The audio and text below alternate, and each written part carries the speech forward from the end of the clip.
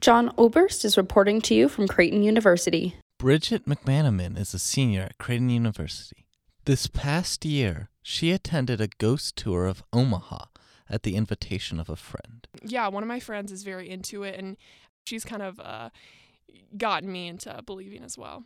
They traveled by trolley through the streets of Omaha and learned about the haunting that Omaha has to offer. We went into the Dundee neighborhood, the Park Avenue area. Around Creighton we went. One of the most intriguing stories that she had told regards a cornerstone of the Omaha community, the Joslin Castle. Legend has it the Joslin family still resides in the wall today. Some rumors report a mysterious murder from a subsequent owner, but McMannamon could not find any reports of the incident online. I started looking up that on the internet trying to find it, and there was nothing about it.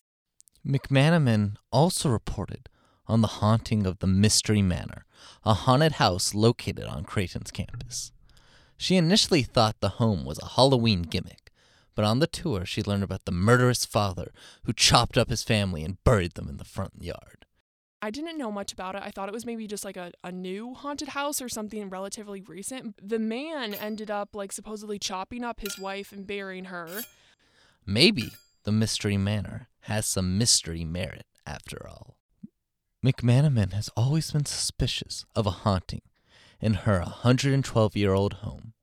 A house that old must have some hidden history. Her roommates have banned her from digging up any historical information about the house in fear of uncovering the truth of a haunting.